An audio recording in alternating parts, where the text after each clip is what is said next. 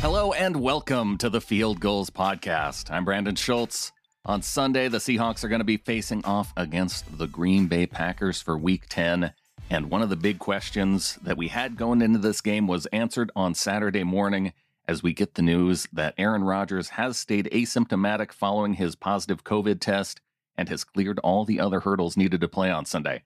So we're going to start things off with two of the focal points on offense for the Packers. Here are Pete Carroll's comments on Davante Adams, one of the players who Rodgers is going to be targeting frequently tomorrow. He's got everything you're looking for. You know, he's got stature. He's a very competitive catcher. There's no ball he doesn't think he can catch. Great catching range, route runner. He's really good after the catch. He's excellent making guys miss and bouncing off tackles. He just does not go down easy because he's such a great competitor. But the worst part of it for us is that the quarterback knows he's out there. And so they keep putting the ball to him. And he's probably averaged 15, 16 targets, a game for the last 3 or 4 games he's been playing. Yeah, they're just going to go to him and use him, and they do a great job of that. The Seahawks defense will also be focused on stopping another Aaron on the team, Aaron Jones. Here's what Carroll had to say about Jones and the rest of their running back group. Aaron's got a real knack about him.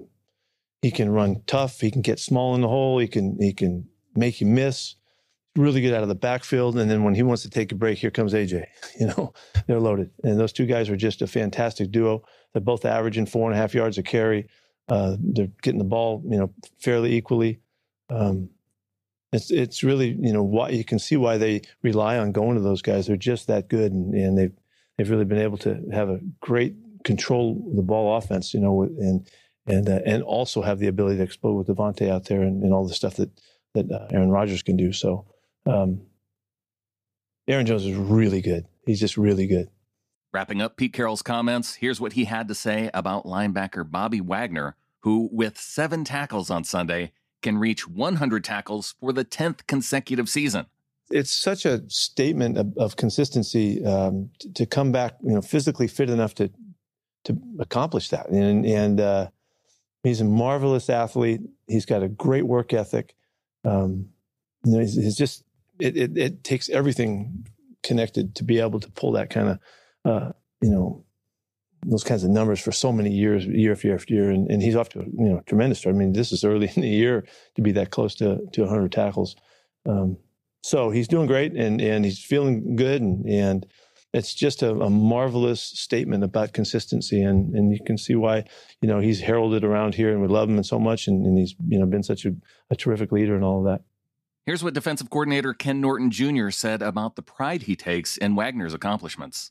I think anytime that you coach, anytime that you spend the time and the energy and the effort and the life that we put into this game, and the people and the relationships that you make, it's you find a way you're playing with the person, you're playing through the person, and the fact that I've been able to play this game a long time myself, I really understand the effort and the focus and the sacrifice and the discipline. There's so many things that goes into what he's been able to do, and he's been able to handle and juggle and organize it all to perform at a high level over and over and over again. That's really, really magical and special.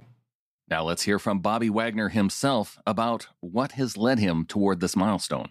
It's just consistency, honestly. It's something that I'm grateful for. It's not always in the forefront of my mind. I feel like it's not a hard task to do if you don't get bored with consistency. And so I think it's cool, but we got a lot of stuff that we need to fix that's more important than that to me. Among those things that seems to be more important to Wagner and is more pressing, how he and the Seahawks defense can shut down the Packers. I think you got to find a way to make them one-dimensional. And, you got to get in Aaron Rodgers' face. You can't just let him sit back there and just pick you apart. He's really smart, definitely knows where to throw the ball when he needs to.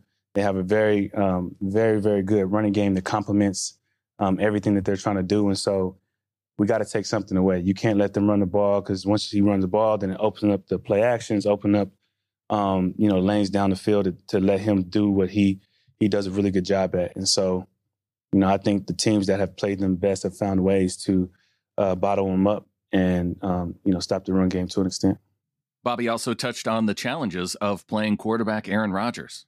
You see with him, if they convert like a third down or if they convert like a second down and that third down, you try to get your pass rushers in, he's really good at getting everybody lined up, and he always hikes the ball while somebody's running off the field. So that's something we definitely got to be conscious of.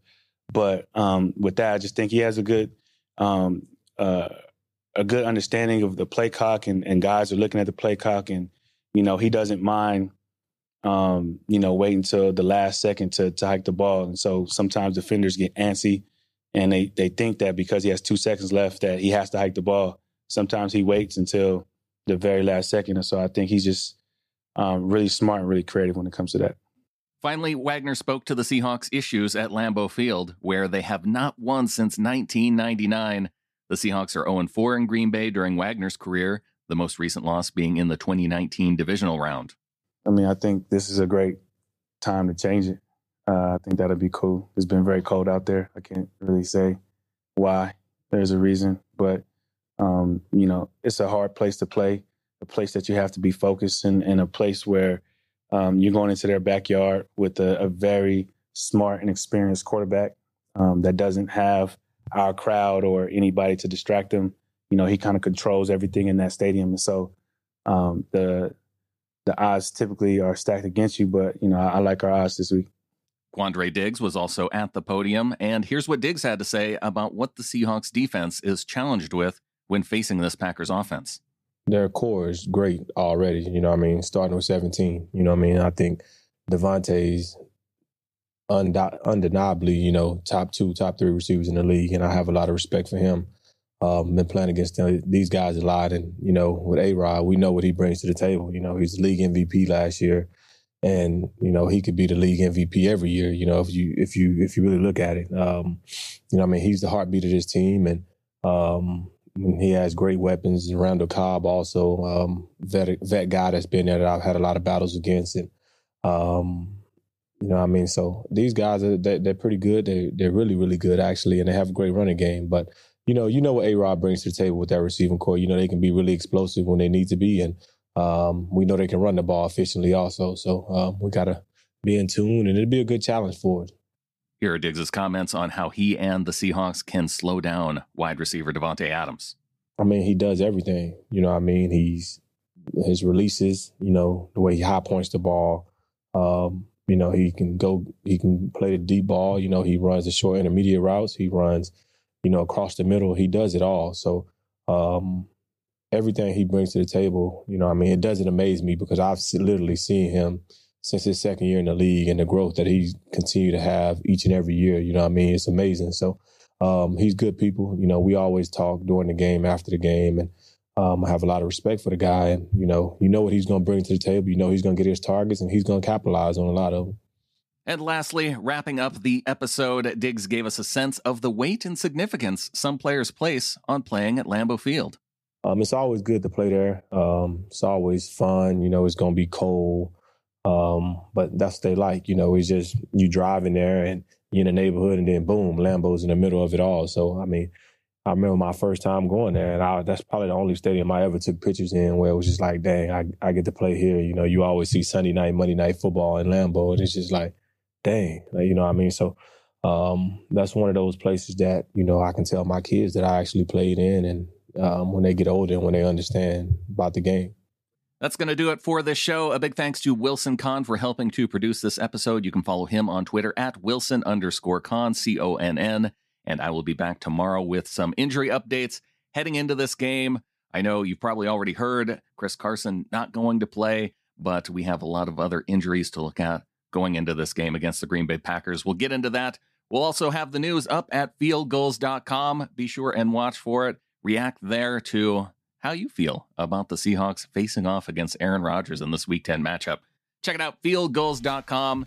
Again, I will be back talking more Seahawks on game day. And until then, go Hawks.